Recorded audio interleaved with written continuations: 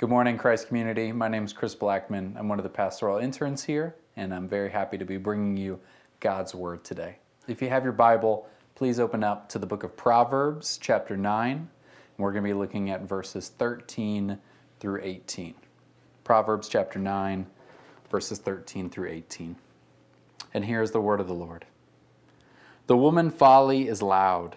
She is seductive and knows nothing. She sits at the door of her house. She takes a seat on the highest places of the town, calling to those who pass by, who are going straight on their way. Whoever is simple, let him turn in here. And to him who lacks sense, she says, stolen water is sweet, and bread eaten in secret is pleasant. But he does not know that the dead are there, that her guests are in the depths of Sheol. This is the word of the Lord. Thanks be to God.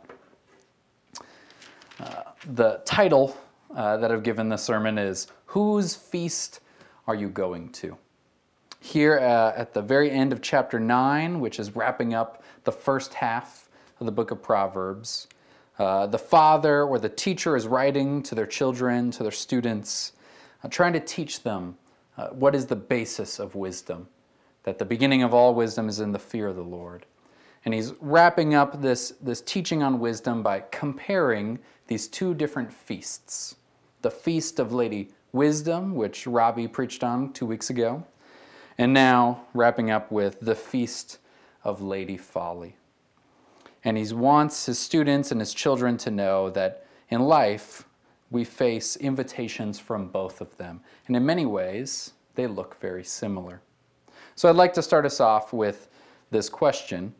Why do we struggle to choose godly wisdom, which leads to life, over worldly wisdom, which leads to death? A couple months back, I was visiting my in-laws, and my mother-in-law in her kitchen had this basket of decorative fruit. And not being as familiar with their home, I woke up one morning and was going down to get some breakfast, and I like to have a little fruit with my cereal as well, and I saw what looked like a delicious apple, and I went to go grab it, and the minute I grabbed it, I was like, that feels weird, right? That's not how an apple feels. And it took me a moment to realize, this isn't even real fruit, right? This is a fake apple. It's just for show.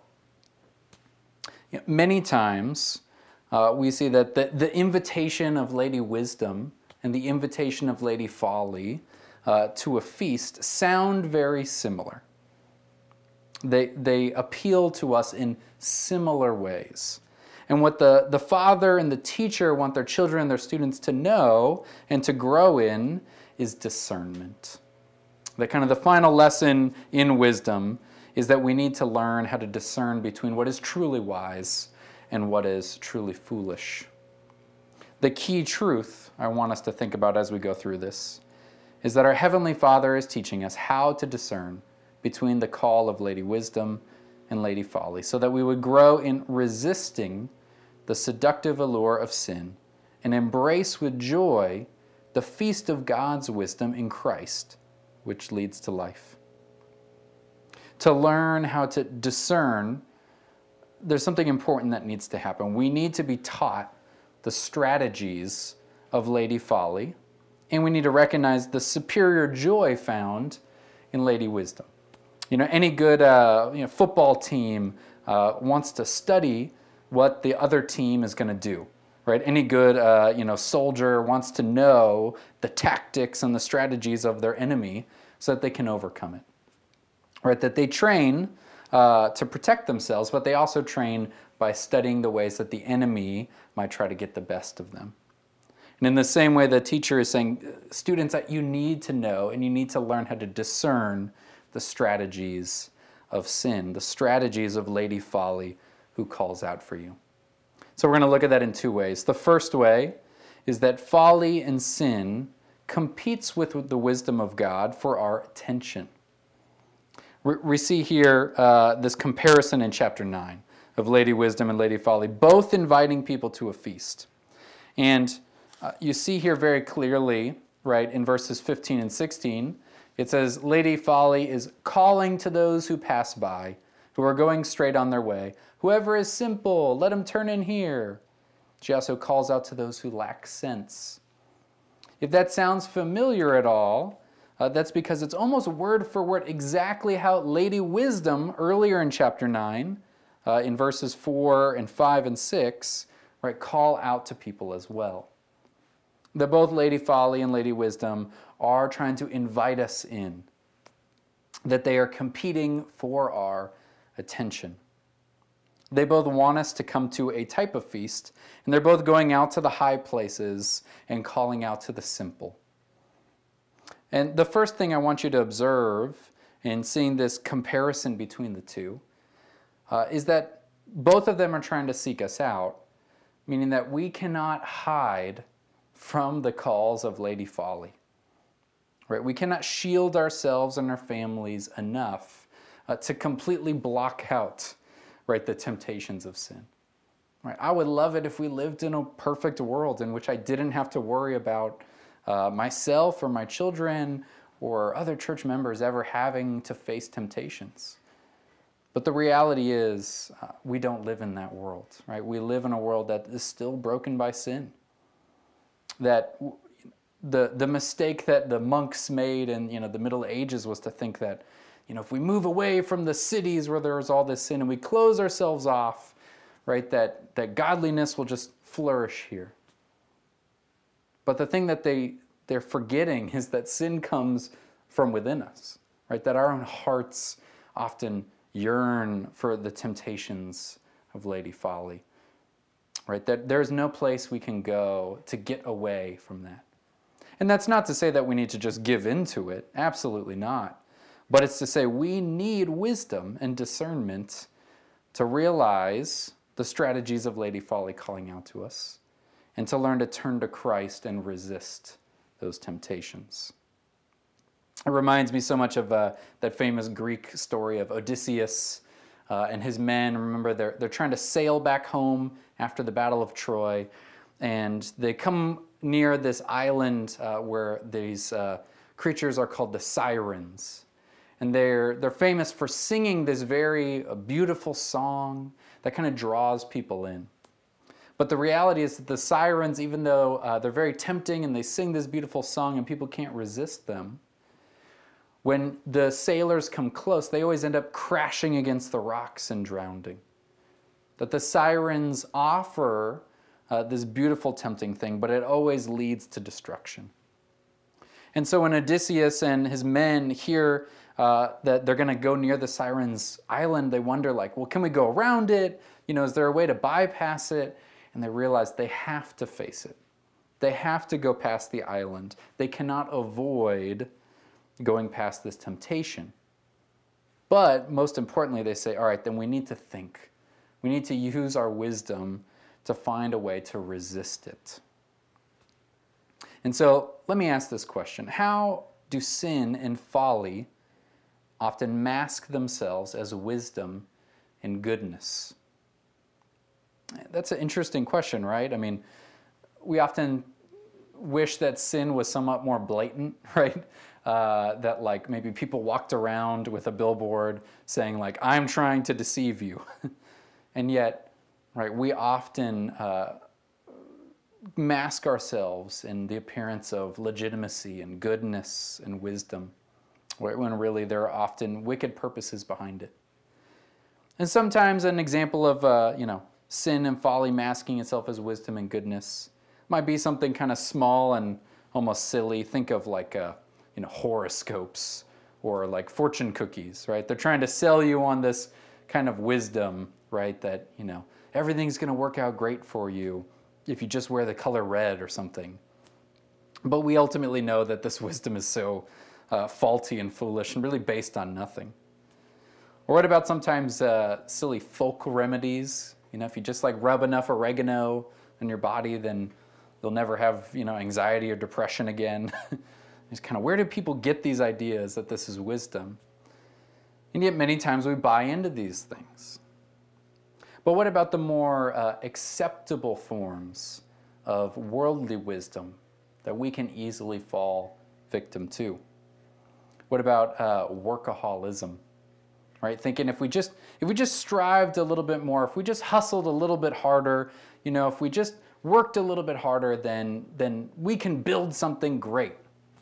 A friend of mine who's a musician posted on Facebook recently, I'm trying to work out when to give 300% more to make this song 5% better. He's saying, like, is it really worth it to give all of this time and energy just to make the music I'm trying to make just slightly better? And sometimes we justify it with perfectly good reasons. I'm working so hard and giving so much of my time and energy to work because I'm doing it for my children. I'm doing it for my family. And that's why I'm spending no time with them at all. I find myself often falling into that trap. If I just worked harder, then maybe it would all come out perfectly. Or what about the wisdom that many of these political ads that we've just been saturated with recently try to offer, right? They play on our fears. Every politician tries to set themselves up as wiser than the other person and trying to make you be afraid of what that other person will do. They want us to obsess and worry about the election and things like that. And yeah, are there very important issues going on? For sure. Right? But how is your obsessing and worrying going to fix it? How is your obsessing and worrying going to change it? Are you finding your hope in the wisdom of God? Finally, Lady Folly often tries to offer us shortcuts on things.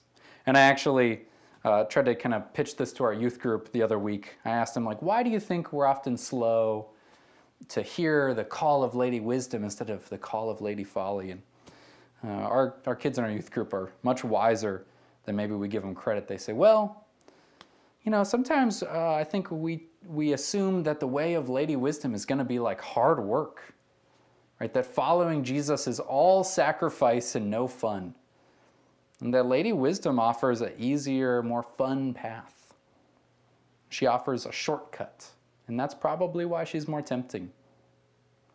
I mean, think about when the Israelites were coming up to the promised land, right? God had brought them out of slavery in Egypt. He had brought them all the way to the border, and the spies went in. They said, man, this land is rich and great. God is really going to bless us there.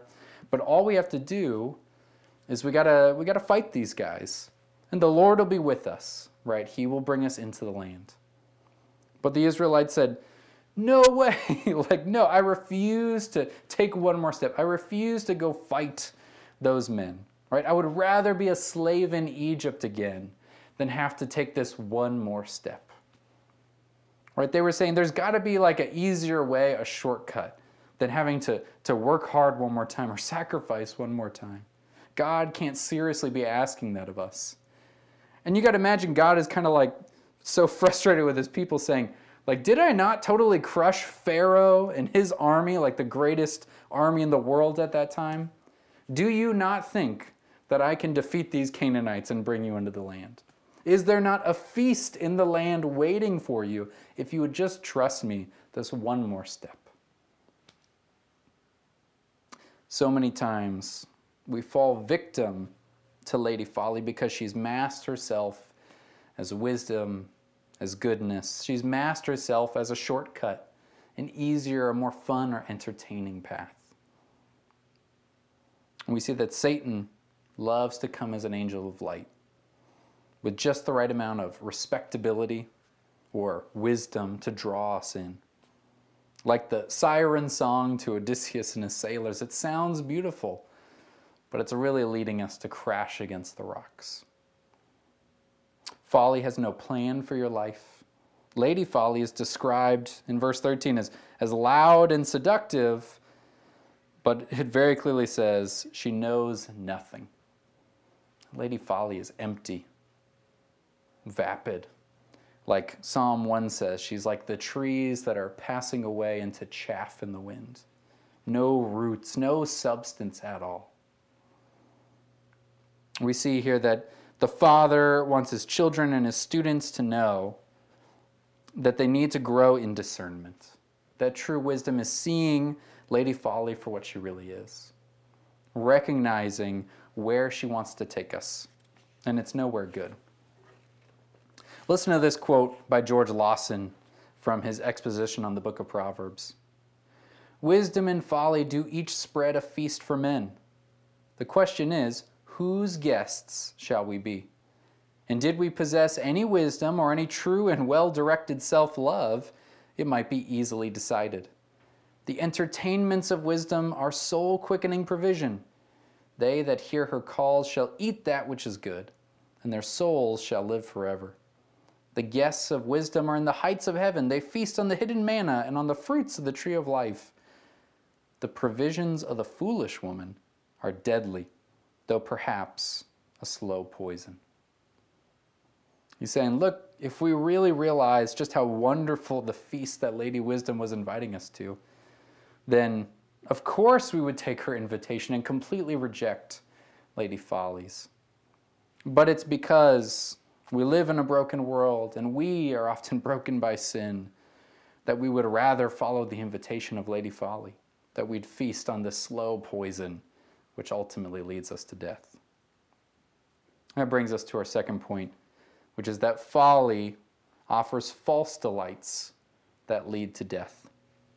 Look at verses 17 and 18 as the father wraps up his lesson to his children. He's describing Lady Folly, and it says, she's speaking, and to him who lacks sense, she says, stolen water is sweet, and bread eaten in secret is pleasant. But he does not know that the dead are there, that her guests are in the depths of Sheol. The father's describing the feast that Lady Folly is inviting us into, and it shows that it's really no feast at all. All right, it's offering so much, but it ultimately gives so little. So let's think about this question as we examine that further. Which sins are most tempting to you, and why these in particular? If we're honest, we recognize that the sins that tempt us most are the ones that we think will give us the most fulfillment and delight and life that we long for. Right? None of us sit down and think, I'm going to sin because I want to see evil grow in the world. No, we sin because we think it will give us what we think we truly need. Think of Adam and Eve in the garden, right? The serpent comes to them and it says, don't you want to eat of the tree of the knowledge of good and evil? It'll make you like God. And Adam and Eve are like, yeah, I'd like to be like God.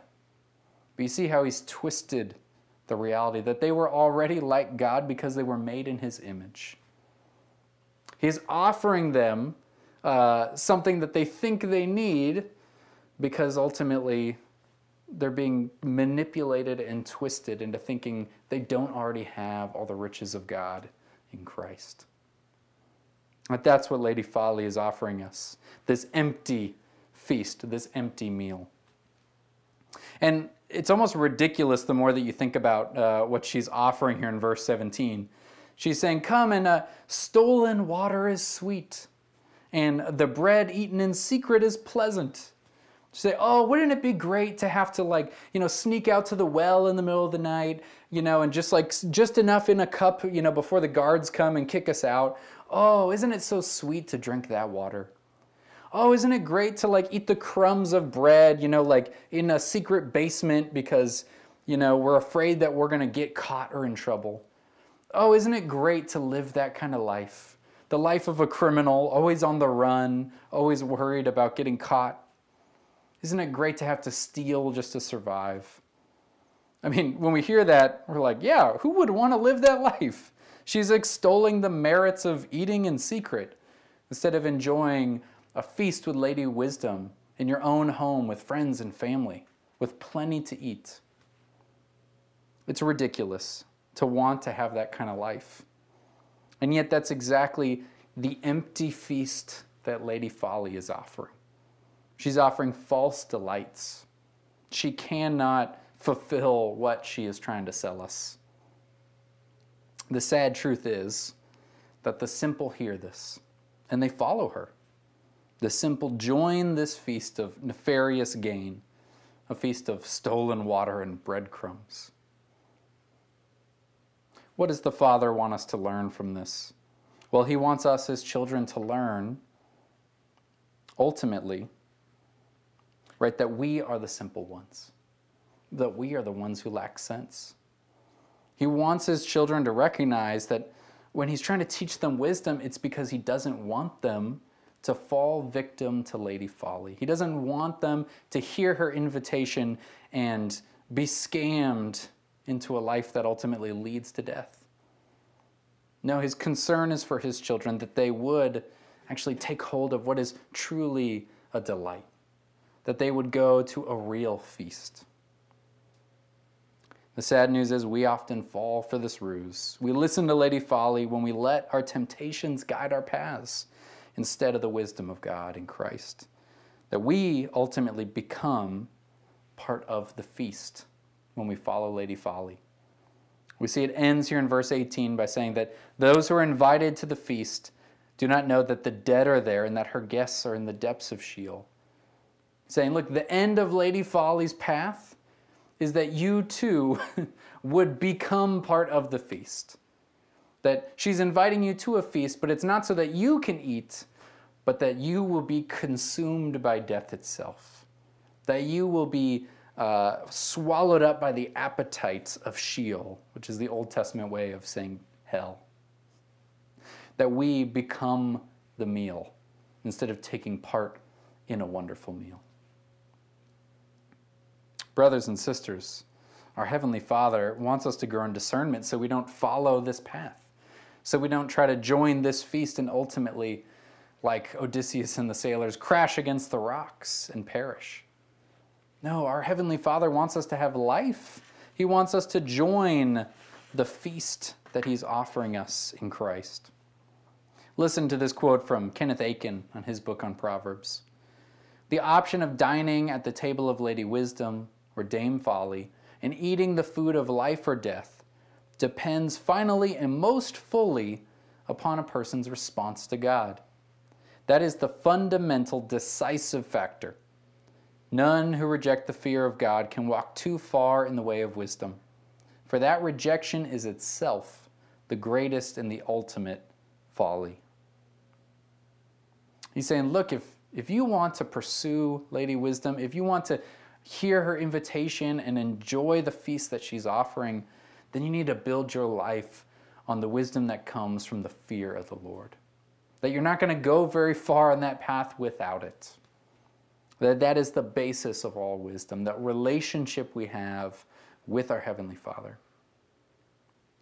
And so let me ask this question as we wrap up. How is your knowledge of God in Christ helping you to reduce the seductive allure of sin? Right? How are you feasting on Christ to help you persevere on the path to the final feast, the feast of the bridegroom of the Lamb? How are you feasting on Christ so that you would reject the false feast and false delights that Lady Folly often tries to offer us and sell us on? We see throughout the scriptures, right, that Christ is the embodiment of wisdom itself. Colossians says that all the wisdom of God is there in Christ. That He is the better treasure that we long for, the greater delight that we yearn for, the better wisdom than any wisdom the world tries to sell us on. And finally, He's the better feast.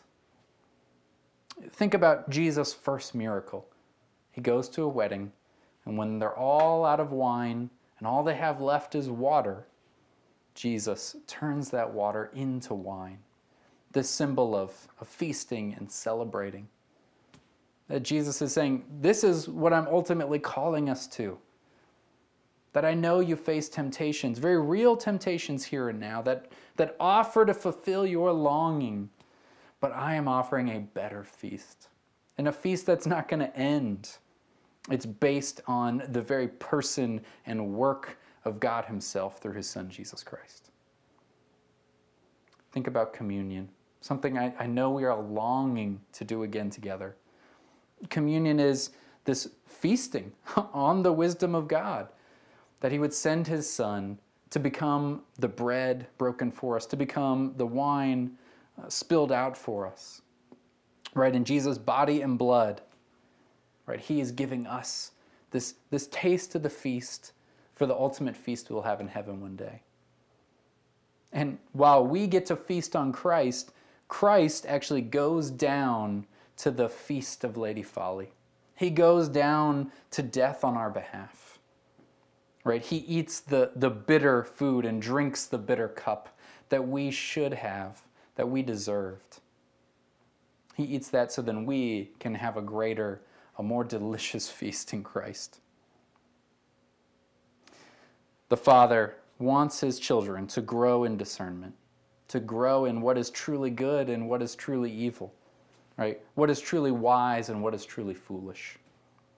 And as he's telling us about Lady Folly, we really see that it's no comparison at all, right? If we had to compare the feast of Lady Wisdom and Lady Folly, who would ever want to pursue the feast of Lady Folly? It offers fake treasures, false wisdom, and empty food. It may look beautiful like a decorative apple, but if you bit into it, there'd be nothing inside. I like the story of Odysseus. We too would be dashed against the rocks of folly if it were not for God coming down and giving us his wisdom. Brothers and sisters, recognize that we are the simple ones, that we need God's wisdom in Christ to teach us where he really wants us to go, to open our eyes to the greater feast that we have in him, a feast that will never spoil, perish, or fade, that's kept in heaven for you. The wisdom that ultimately leads to salvation. Amen. Let's pray. Father God, we thank you for your word. We thank you that you have invited us to a great feast. Lord, that you've been faithful to your people. Lord, that we can feed on Christ every day. Lord, as we feed on him, grow us and mature us and develop us in wisdom and discernment, that we would say no to the false delights that the world offers, that we'd have discernment to navigate the false wisdom that often comes our way. Lord, that we would be faithful and persevere in your grace. We pray all this in Jesus' mighty name. Amen.